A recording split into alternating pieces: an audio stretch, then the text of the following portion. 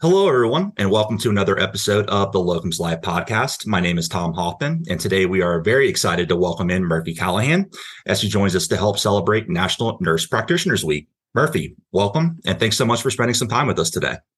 Thank you so much for inviting me. Great, absolutely. We are extremely happy to have you. So you are actually currently out on assignment for us right now. How's everything going so far? It's going great. I've been welcomed by the facility and I've had a great reception thus far. That's awesome to hear. And, Gina speaks very highly of you, and we truly appreciate everything you do for us. And we'll get into Gina a little bit later. But I would love to start by just having you give us just a brief introduction about yourself and your background and just find out a little bit more about what was the draw for you, to start your career in the healthcare field. Well, I started out at Auburn University in Montgomery and got my BSN. I moved back to South Carolina afterwards, and I started in the upstate and slowly but surely worked my way back down to Charleston. I thoroughly enjoy new things, new adventures. And so trauma nursing was great for me in the hospital setting. And then after starting in my NP career, I noticed that I really like to do that.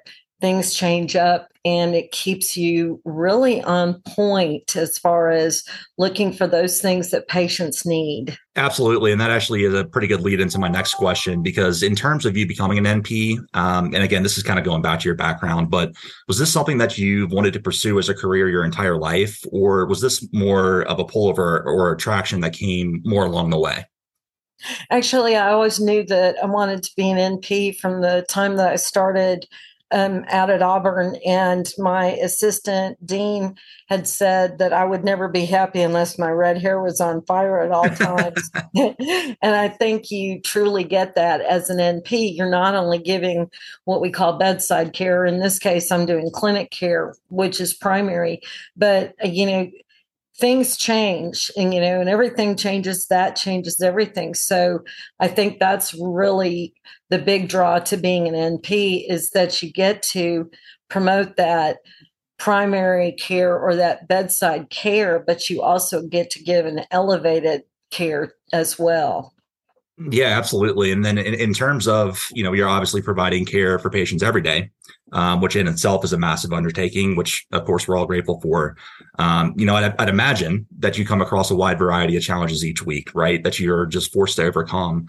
And as an NP, in your seat, what would you say are the biggest challenges that you face? And do you have a process of just overcoming these obstacles that you face each day to make yourself a better overall provider? I think that if people think for 1 minute that they don't have to continue to learn, they're going to be in trouble. I have a supervising physician within the organization that I can reach out to if I have a question or a concern. And if I see something that I haven't seen before, I do reading up on it in my spare time, not just in that moment, because I am inevitably going to see that again. So I need to want to continue my own personal education. Yeah, I mean, that's amazing. I mean, that truly shows your commitment to your trade, right? Not just working with the people that you see day in and day out, but, going out of your way to, if you have situations like that, you're going to take it on yourself to find a solution, which I admire. Thank you. How has working locums assignments been for you so far? I know that's a pretty general question. Is this the overall process? Is it something that you thought it would be, or something completely different than what you first expected when you started out? I am so grateful to Cross Country Locums. I had a locum organization that I had been with and didn't have the experience that I'm having now. Gina, my recruiter, she has been there with me every step of the way. And when she makes a commitment and says, okay, I have this for you, she follows through with it. I got my first assignment within 3 days.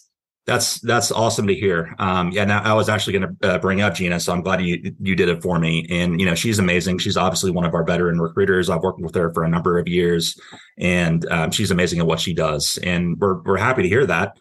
Because we do pride ourselves on being able to take our providers through the entire process as seamlessly as possible, right? So that's from finding the assignments that fit for our providers, like you just mentioned, in a timely manner, obviously, and then just working them through the credentialing process, accounting, travel and housing, so on and so forth. So we're really happy to hear your feedback on that.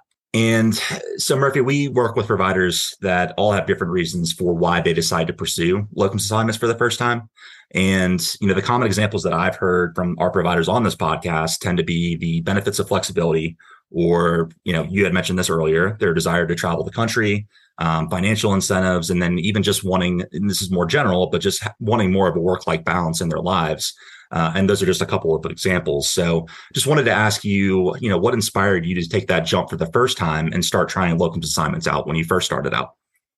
Well, at first it was kind of scary because I thought, well, what if I get put in a situation that I am underqualified for, overqualified for? It was a little bit scary at first. I had traveled as an RN, so, I understood that aspect of it, but what if I am not the best fit for the assignment? I think the nice thing is that you get that feedback with cross country, especially with Gina. She said, I think this position would be very good for you. And we went through a few different ones. She said, I have this available. And I said, I don't think that I would be a good fit for that. And she found the one that was best for me. But, once you know what you're good at, what you have as far as your strengths, as far as your weaknesses, if you can convey that, then you will get a very good match. Sure, that makes absolute sense. And I did mention this a little bit earlier, but in your career, you've provided care to hundreds, if not thousands, of patients, right? And I'm sure a variety of different patient care settings. I do ask this of all the providers that we have on this podcast, but it is always my favorite to ask, so bear with me. Okay. I just wanted to ask you if you have any experiences that have stood out for you in terms of patient care, where you truly feel like you've made a difference in a patient or a family's life. And if that is the case, if you wouldn't mind telling us about one of those experiences. I actually had one not too long ago. Right now, I'm doing mostly rural medicine. So rural medicine, it's basically, when you think about it, these patients don't have a really good understanding as far as their disease process goes. And I sat down with one particular patient. I had run an EKG on him, tracing his heart, was very concerned about what was going on. And I had to keep my calm smile, be very calm with him. But I said, I don't feel comfortable allowing you to drive home at this point. I really believe we need to send you to the hospital. And I kept him calm, kept his family calm, got him to the hospital via ambulance. He needed that. He didn't realize that stopping all of his medications was going to be so detrimental to his health, but it had really made quite an impact on his heart, to the point where it was no longer a situation of, well, it's okay for him to start his blood pressure medicine back. No, he needed a little bit more care than that.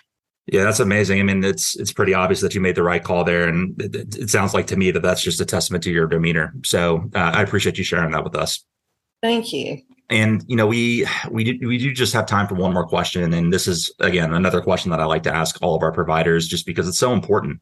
We have a lot of providers that we're talking to that, we have to do a lot of education on, letting them know what the locums experience is like and whatnot. So I wanted to ask you, what advice would you give providers that are interested in taking a locums assignment for the first time? Is there anything that you wish you might have known beforehand? I think actually the best advice I can give somebody is make sure that you know those strengths and weaknesses about you.